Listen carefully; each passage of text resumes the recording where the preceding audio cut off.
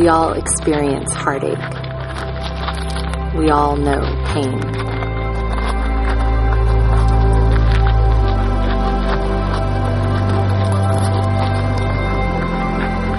But in the midst of our suffering, amid life's chaos, we seek hope in God.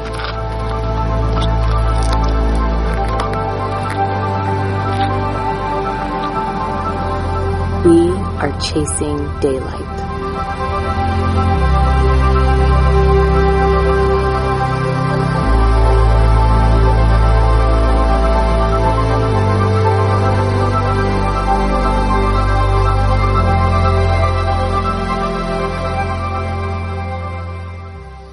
Hey, a big shout out to our Santan campus, to our Scottsdale campus, and to you guys in this room that you're suffering through our suffering series.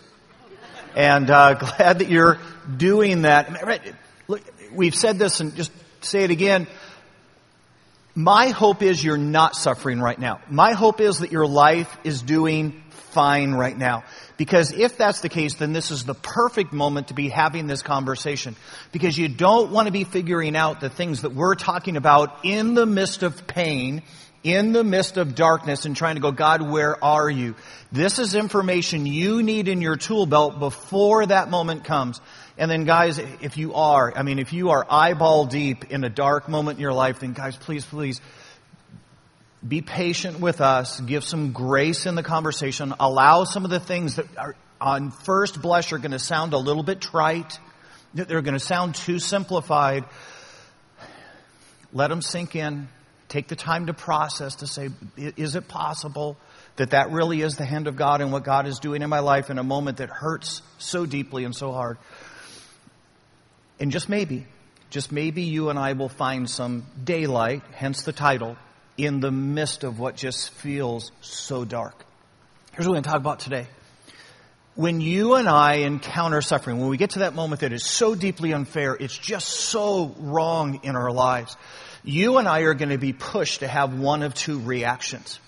See, either we're going to go, look, okay, this is so wrong and I don't understand it, and God appears to be so absent and just so unjust in this moment that you and I are going to be inclined to rear back with frustration, anger, and just stubbornness toward God and go, God, look, here's the deal. Before we go any further, before we do anything else, I need you to explain yourself.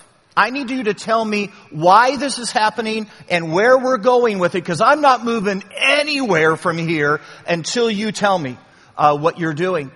There's going to be an inclination for you and I to hunker down in moments of struggle, in moments of unfairness, and just get absolutely stubborn with God. And I'm just going to say to you, it is the worst possible reaction. It's the worst thing you can do that moment. If you hunker down, if you say, this is where I'm staying until God, chances are you'll stay in the darkness. Chances are you'll stay in the moment of ache. And what you need to be looking for as you change is looking for movement. And the only way to produce movement is to have completely the opposite reaction to moments of struggle and suffering, and say, God, look, I don't get it. I don't. I would have never chosen this moment for myself. It looks so vastly unfair. I hate it. I hate that this is happening in my life. But God, look, here's the deal. I'm going to keep my heart soft. I'm going to look for you in the midst of my suffering. I'm going to listen for your voice. And I'm simply going to do whatever you ask me to do because you're the one that knows where daylight is. And so I'm choosing to keep my heart soft. I'm choosing in the midst of my pain to be humble and willing to hear from you. Guide me to some daylight. There's a couple passages in Scripture that I think are going to help us with this moment. Help us to understand why stubbornnness betrays us and why a contrite, gentle heart is our best hope in the midst of suffering. So grab your Bibles real quick. We're going to take a look at these passages, see if maybe it brings some daylight for you and me. So grab your Bibles. It's the book of Hebrews. Hebrews chapter 12. If you're not familiar with your Bibles, if you go to the back and then work to the left, you're going to find this book of Hebrews. Hebrews chapter 12.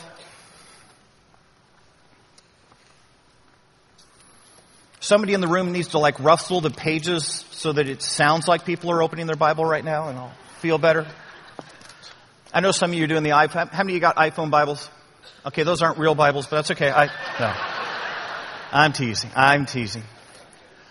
It's just harder on a pastor. They don't rustle. All right, Hebrews chapter 12. Watch this moment. Because this moment, ready? This moment, this passage begins to explain some of the darkest moments of our lives and the deepest struggles of our hearts. Keep your heart soft. Here we go. Here it is. Ready? It's Hebrews chapter 12, starting in verse 5. Here's what it says.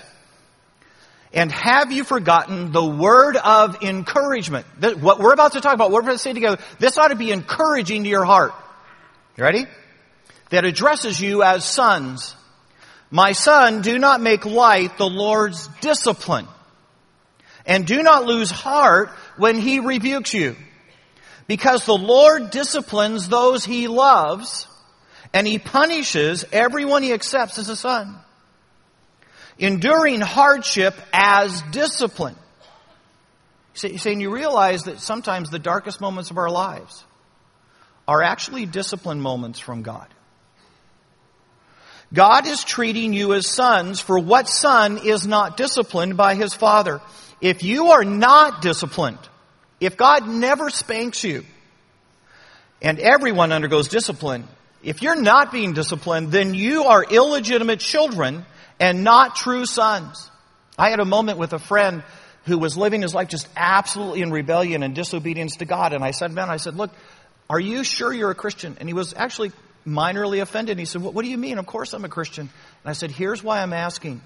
Because you tell me that you know Jesus Christ, and yet I've watched you live in sin, and God's not spanking.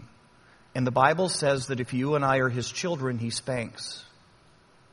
So out of love, I had to ask. Moreover, we've all had human fathers who disciplined us, and we respected them for it. How much more should we submit? How much more should we keep our hearts soft? How much more should we stop in that moment and say, whoa, what is this? And what are you doing? And what are you trying to teach me? How much more should we submit to the Father of our spirits and live? Our fathers disciplined us for a little while as they thought best, but God disciplines us for our good, that we may share in his holiness. No discipline seems pleasant at the time. Have you ever had a kid go, thank you? That was the best spanking I ever had. Wow, you're a great parent. No discipline seems pleasant at the time, but painful. And then later on, somewhere down the road, it produces a harvest of righteousness and peace for those who've been trained by it. It actually blesses their lives that they got the spanking. Therefore, strengthen your feeble arms and your weak knees. Here's the question. Is it possible that in what feels so painful, and guys, I get it. This is such a hard question to ask. This is why you've got to know it ahead of time. Is it possible that in the midst of my pain, in the midst of my sadness, in the midst of my ache, that what I need to do is keep my heart soft and say, hey God, whoa. Is it possible this is you? And that this is actually a moment in which you're trying to get my attention, you're spanking me over something in my life that I've been unyielding with, I've refused to give to you up until this point. Because God, look, if that's what it is, I need to know. I need you to point it out to me so I can deal with it. Because guys, you ready for this? The worst thing you could do in this moment, if this moment that feels so painful and guys, I get it. Didn't the passage say there's no discipline that feels good at the time? The worst thing you and I could do in a moment like that is dig our heels in and get stubborn. Because the spanking then only has to get bigger. I've got a friend, and he told me a story about his two daughters. The oldest daughter, Tina, comes out of the back rooms where the two girls have been playing together, and she's got a scratch down the entire length of her forearm. And she comes to Dad, says, Dad, Sarah just scratched me. To which then my friend goes back into the room to confront Sarah, and the girls know they're not supposed to hit and they're not supposed to fight, and they know that. And so he says to Sarah, Sarah, did you scratch your sister? To which she says, no. Now, one of the other house rules is you don't lie.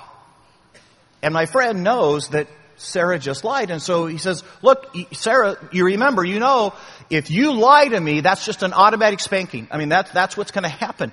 Did you scratch your sister? No. So my friend gave her a spanking. And after he gives her the spanking, he says to her, did you scratch your sister? To which she says, no. So at this moment, he's kind of second guessing. So he goes walking back out to his older daughter, Tina, and says, did your sister actually scratch you? To which Tina says, Dad. So now Dad goes back into the room and says, okay, Sarah, did you scratch your sister? No. Another spanking. Gets done with the spanking, says, are you ready to admit, did you scratch your sister? No. Now he walks back out to Sarah and he says, Sarah, did she actually, and by now it's bleeding. And she says, Dad, she scratched me. Now he walks back in to Sarah. Sarah, did you scratch your sister? No. Third spanking. Gets done with the third spanking and says to Sarah, Sarah, did you scratch your sister? Yes.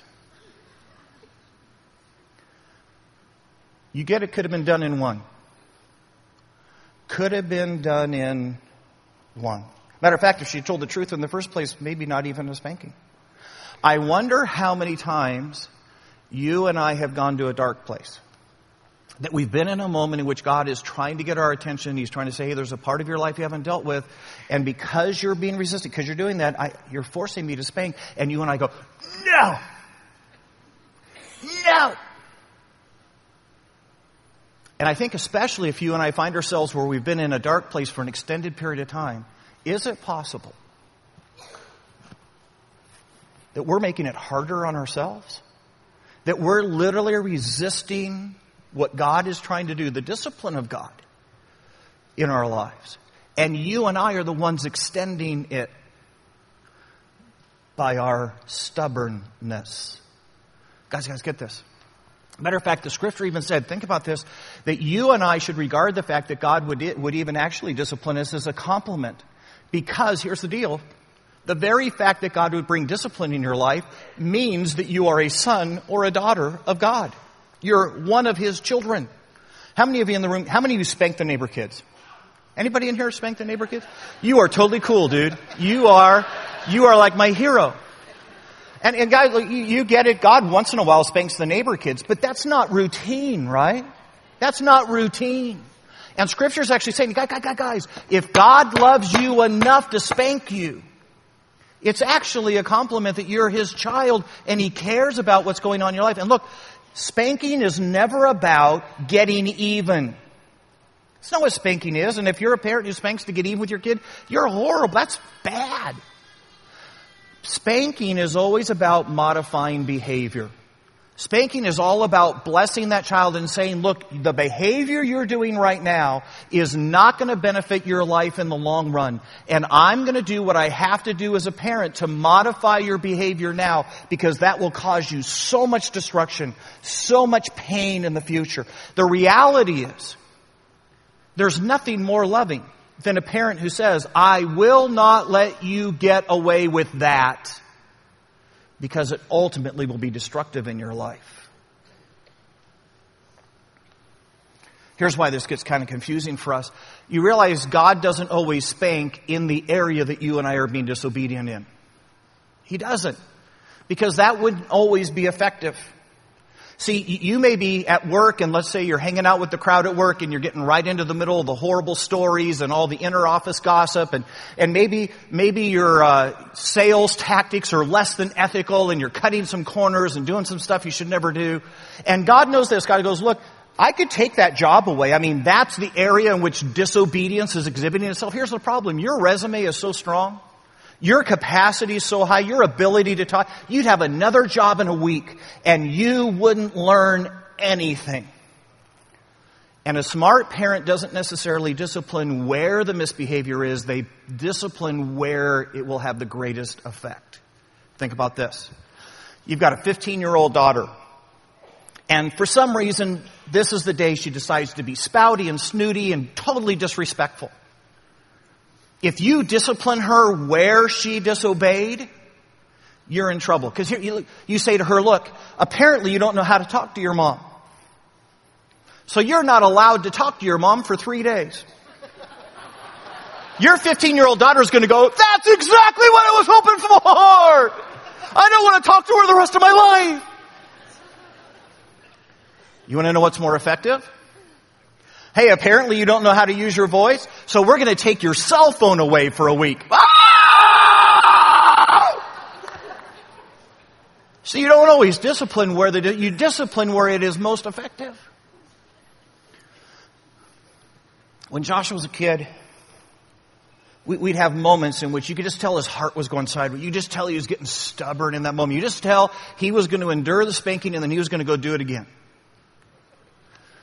And I would say something like this to him. Hey, Josh, you can fight me all you want.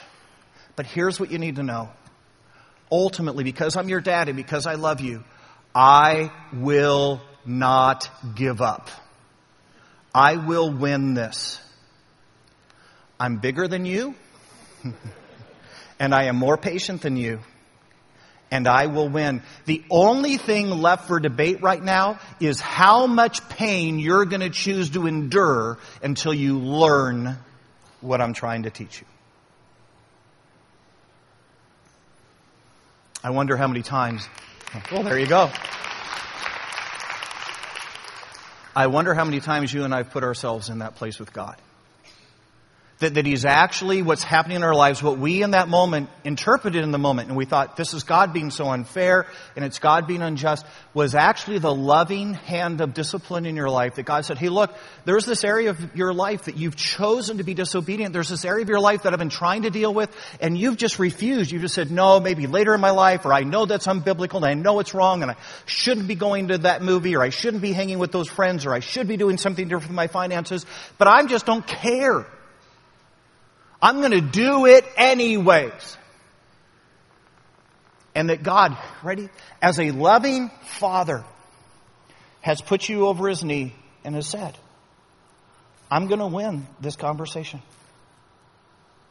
The only thing at stake right now is how long you want to endure the pain.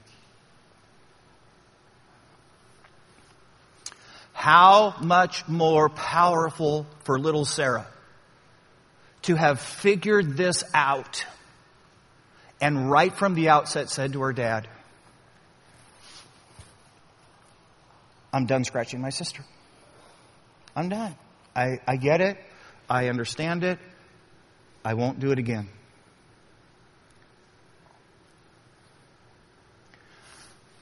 One of the hardest things for you and I to do, guys, look, hear my heart in this. One of the hardest things for you and I to do when it's dark and when it hurts, remember, no discipline feels good at the time, is to stop in that moment and say, God, whoa. I just need to know, because this seems so unfair and it seems so harsh. Are you trying to deal with a part of my life that I've reserved for myself, that I've refused to obey? Is that what this is? Which means you and I have to stop in that moment and examine and say, God, is there anything in me that doesn't please you? And if God says, well, yeah, remember this conversation, remember this moment of conviction, and remember how you walked away stubbornly saying you were going to do it anyways, that the most powerful thing for you and I to do is go, okay, God, I'm done. I surrender. Because, you guys ready? Then there's no more reason for discipline. It can end. It's why stubbornness, it's why shaking my fist at God in the midst of suffering is the most horrible response you can possibly have. Because maybe it's discipline. There's a second shoe down. There's a second part of this. Grab your Bibles and go with me to Romans chapter 8. So it's going to be to the left in your Bible. If you closed your Bible, It's going to be to the left. If you turned off your iPhone, turn it back on. Romans chapter 8.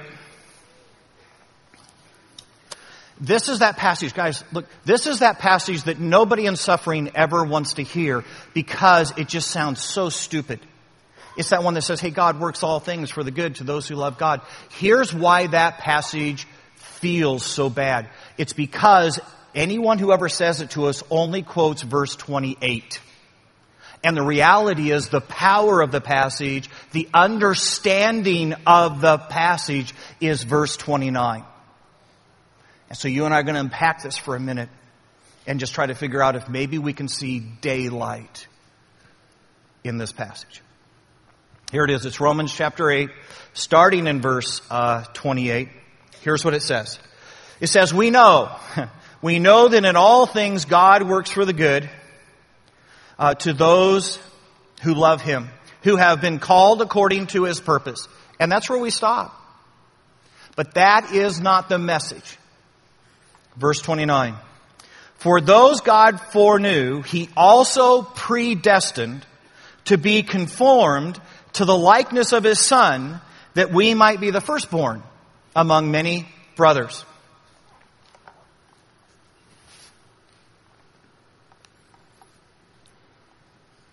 Is it possible?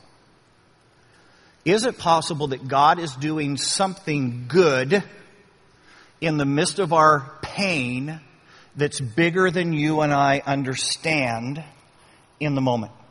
Is that possible? Is it possible? Ready for this?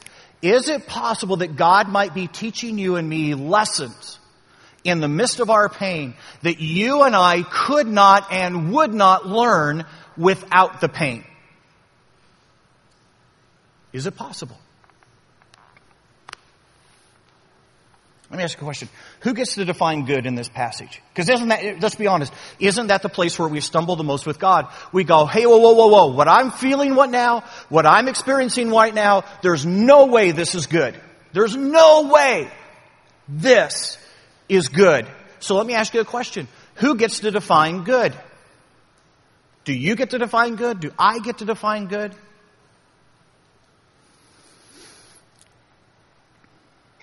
When I was praying last night for ASU to win,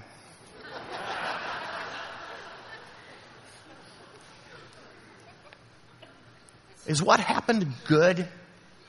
Because every time I tell you, there's a whole bunch of Oregon State people going, God is so good right now. You're the one! Your stinking prayer turned the whole... No. You get what I'm saying? Who gets to define good? Because people, depending on where they're standing and where they're looking at the moment from, are going to define good differently. Think about this.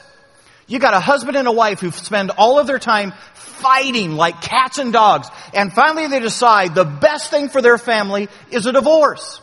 And when those papers get signed, they go, this is good. This is good. It's better than us arguing all the time. But ask the kids. Ask the kids who've watched their parents' marriage blow to shreds. Ask the kids who, as they grow up as adults, don't have the tools in the tool belt to be able to navigate hard times in marriage because they never watched their parents navigate hard times in marriage. Ask them how good the divorce was. So let me ask you a question. Who gets to decide what's good? And the only possible answer is that God gets to decide.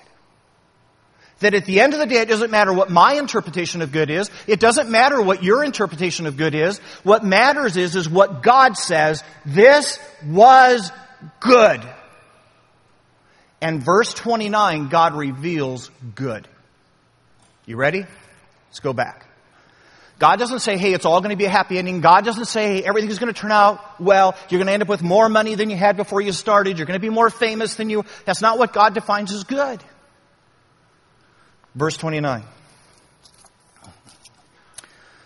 For we know, for those God foreknew, He predestined, ready?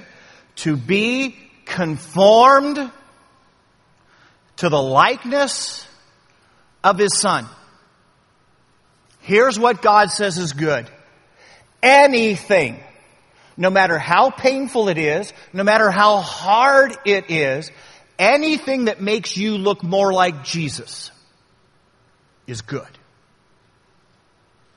Is good. Anything that I allow in your life, anything that comes in your life, and at the end of the day, you come out looking more like my son, that was good for you. It's not how much money you have on the other end. It's not how healthy you are on the other end. It's do you look more like Jesus on the other end? Is it possible, guys, is it possible that what you and I in that moment when we're going, man, it is dark and I don't understand and it feels like suffering, is it possible in the midst of your pain? And guys, I get that this answer is hard to get to if you're in the middle of it. But is it possible that this thing which seems so hard and hurts so bad, and you say to God, God, I would never choose this for myself. And he goes, I know, but I am making you lean on me more. I'm making you trust me more. I'm making you live a dark moment to the glory of, I'm making you, ready? More like my son. And it is good. Maybe this helps. Imagine you're walking, you're just out taking a stroll kind of in the countryside. You're walking along some railroad tracks, and as you walk along the railroad tracks, you happen to see something kind of unusual glint on the ground. You bend over, you pick it up. It's a chunk of coal. And you look at it, and it's interesting because there's Abraham Lincoln's face right there on the chunk of coal. And so you think, well, hey, that's kind of cool. I think I'll save this chunk of coal. And so you stick it in your pocket. Keep walking down the tracks. A little while later, you look down and you realize that chunk of coal is putting black soot all over your $100 pair of jeans. At that moment, you don't care that it looks like Abraham Lincoln. What are you going to do with that chunk of coal? Come on, it's not that hard. It's not a trick. You see, you're just, this ain't worth my $100 pair of jeans. You're just throwing it away. You're walking down the very same railroad tracks. You get just a little bit further down the tracks and you see something glinting again. And so this time you bend over, you pick it up, diamond. You're going, hey, that's a pretty cool moment. You stick it in your pocket. You keep walking down the railroad tracks. After a little while, the diamond's cutting into you a little bit, kind of making it uncomfortable. So you pick the diamond up and you throw it away. You would never do that, would you? It's a diamond. You're crazy.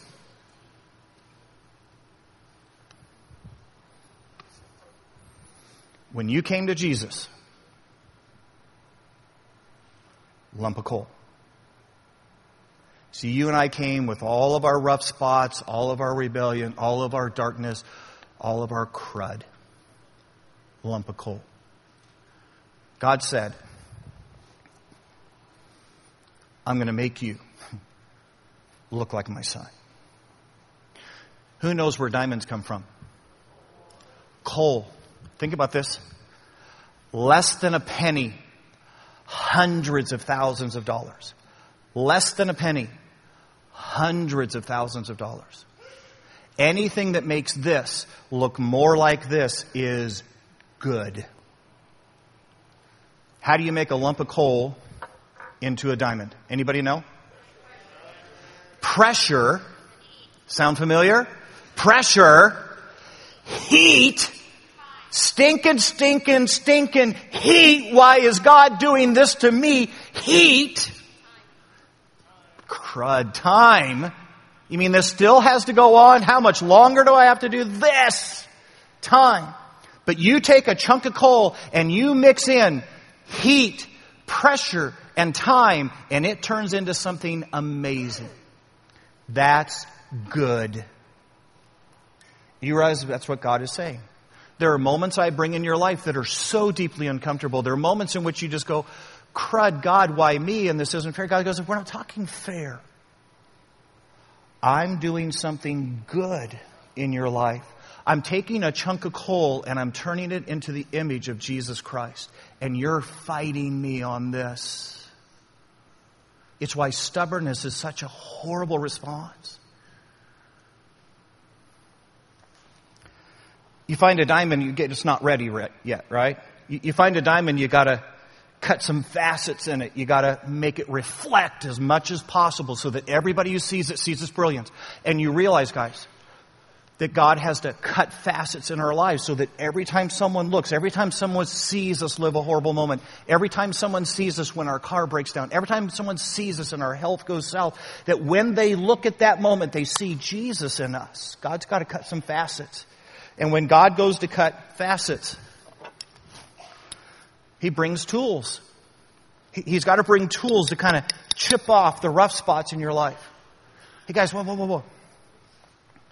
What if your boss, you know which one I'm talking about, the jerk. The guy who's just wrong and stupid and arrogant and all. What if your boss is actually a tool? Not fair, not nice, he's a tool in the hand of God, teaching you ready for this? To obey and honor somebody in authority in your life, even when they're being a turkey. And why would God teach you that lesson? Because I guarantee you there's going to be some moment in your life when you're going to think what the Bible says is stupid. And you're going to think what God's asking you to do is God's just a turkey. And if God can teach you through your crummy little boss to do what you need to do and listen to a human boss that you can see, how much more prepared are you going to be when God takes you through the hardest times of your life? How much more are you going to be like Jesus? But guys, think about this. The worst thing you can do in that moment of pain, the worst thing, guys, I get this is so hard. I get that when it's horribly unfair, the last thing you want to hear is, hey, listen to your boss. But here's the deal. Did you catch the part of the verse that says this? God has predestined us. What does predestined mean? It's pretty simple. It means there is a destination that God has already decided that you're going to get to. Whether you like it or not, God's going to get you to that destination. That destination is looking like Jesus. Whether you want to cooperate, whether you want to collaborate or not, God says, look, I'm going to get you to look like Jesus. That's what we're going to do. And if you in that process, as I give you that boss or the unfair teacher at school or the circumstances where your car breaks down and you decide to be angry instead of being willing to lean in and trust me for the new car, if you don't like the tools I have, God says, look, I've got an option.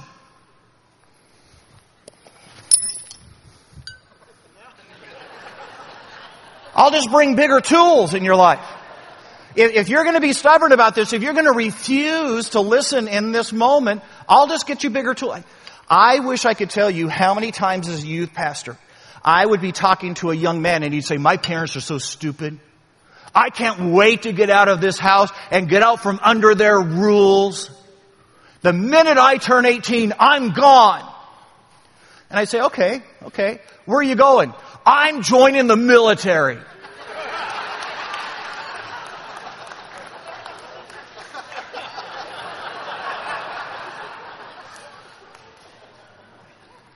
Guys, I'm just telling you, if you and I, if this is a moment in which God is teaching you and me a lesson to be like Jesus that you and I won't learn any other way, and if you and I in this moment decide, oh, this is so unfair and it's wrong, and I'm just going to sit here and wait for God to give me, if you and I get stubborn,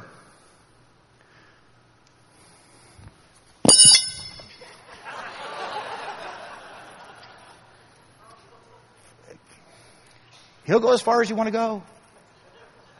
He'll do whatever he needs to do because ready for this? He's predestined you. He is absolutely determined for you that you're going to end up looking like Jesus when he's done. So it's just a matter of how long you want to fight it. Which means, guys, you ready for this?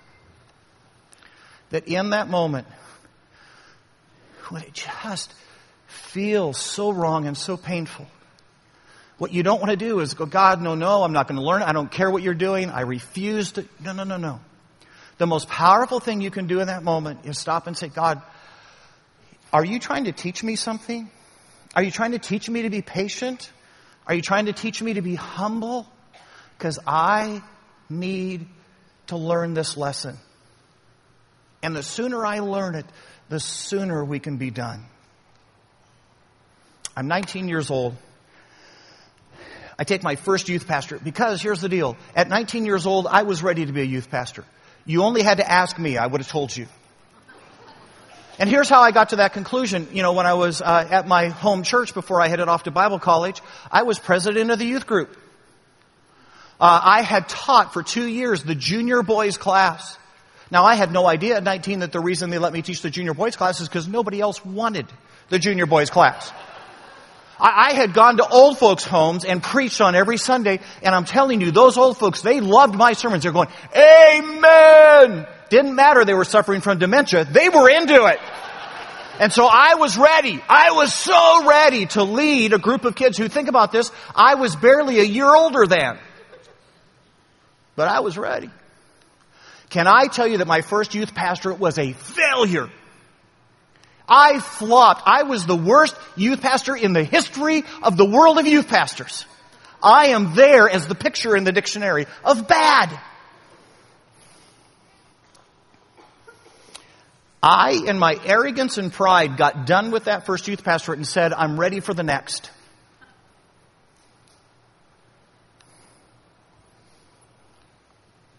The only job I could find was an intern's job. Now, guys, for those of you that aren't in ministry world, if you've been a youth pastor and getting an intern's job is like being a manager. And now they send you back to work the floor.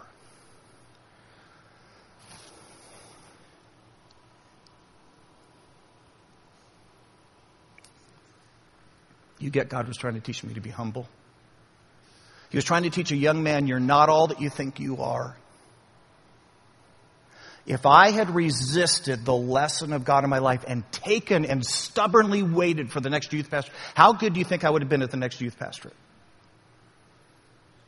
See, we already know. The interesting thing is that I went to be an intern, finally admitting and saying, God, I don't know everything I don't know. That particular position literally put me in contact with 2 or 3 men who knew so much about ministry and poured into my life. It literally changed the trajectory of my life. And God was saying to a young man, I've got a lesson for you to learn that you're not going to learn any other way than experience some pain right now. And we're going to humble you. Is it possible? Is it possible the moment that you're in, the moment that seems to be unrelenting and staying, is the very loving hand of God teaching you something that you will not learn, you would have never learned in your life outside of the pain? And that the most powerful thing you can do in this moment is say, God, whatever it is you're teaching, if you're teaching me to be humble, if you're teaching me not to depend on money and love money more than I love you. God, if you're teaching me not to play to the crowd and want their approval, but instead to want, whatever it is you're trying to teach me that makes me more like Jesus Christ, tell me what it is, because I want to learn it and get on to the next lesson as quick as I can. I have no desire for you to have to bring out bigger tools. Teach me where I am. Let's bow our heads. Here's what I'm going to ask you to do. For those of us that aren't struggling right now, it's just a great noting time. It's a great time to say, hey, when it gets hard, when it gets dark, 2 of the first questions I got to ask is, hey, is God spanking? Do I have a place in my life that's disobedient and unrelenting and God's just trying to get my attention? Change me. Or is God trying to teach me something that I would have never learned on my own? It's going to take some pain to get there, and I need to learn this lesson as quick as possible. But for those of us in the room who today are hurting, I'm not telling you this is your answer. I'm not saying this is what it is. But would you be soft of heart?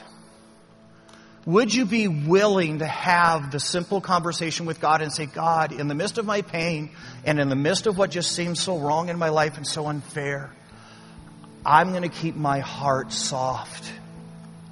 I'm going to be available for what you might be doing. And so here's the deal. Look, God, if this is a spanking, if this is discipline, if you're trying to get me to deal with something in my life that up until now I've been absolutely stubborn about and unwilling to confess and deal with, God, if you'll just bring it to my heart, if you'll put it in front of me, I promise you we'll deal with it today.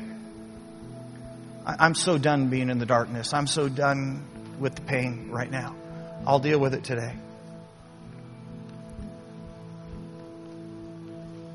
If you've come to a moment, you go, no, my hands are clean. I can't think of a single place in my life that has disobedience or disregard for God. I think I stand with clean hands before God. Then you ask the next question. God, are you trying to teach me something? Is there a lesson in here? Are you trying to teach me faith that's beyond any faith I've ever had before? Are you trying to teach me to rely on you? Are you trying to teach me to be humble because I've been so filled with pride? Are you trying to teach me to be compassionate because I've been so selfish? God, are you teaching me something that's going to make me look more like your Son? And if that's the case, would you mention the lesson? Would you tell me what it is I'm supposed to be developing in my life? Because I want to learn it as quick as I can. I want this lesson over with. So let me know what it is, because I will absolutely cooperate with you. What if that simple prayer would bring light to the present darkness? It'd be a good day. Dear Lord Jesus, we just simply come. God, we've tried to interpret what was good. We tried to say, hey, that's not how I would have done it. That's not what, if I were God, I would be like. And yet, some of the things that have felt most painful have actually been your loving hand. They've been the hand of a father spanking a child, saying, look, I've got to modify your behavior. If you do this the rest of your life, you're going to do nothing but cause pain and heartache and disappointment. And I love you too much. God, give us the courage to look and say, is there any part of my life that I have just refused to surrender to God, that the discipline could be over? And then God, if it's a lesson, if this is heat and pressure and time molding us from that chunk of coal to the diamond, making us look more like Jesus, then God, bring it on. Bring it on. Because looking more like Jesus would be good. Help us to learn the lesson. Help us to live in a soft-hearted surrender, that the teaching would go quick. And this we pray in Jesus' name. Amen.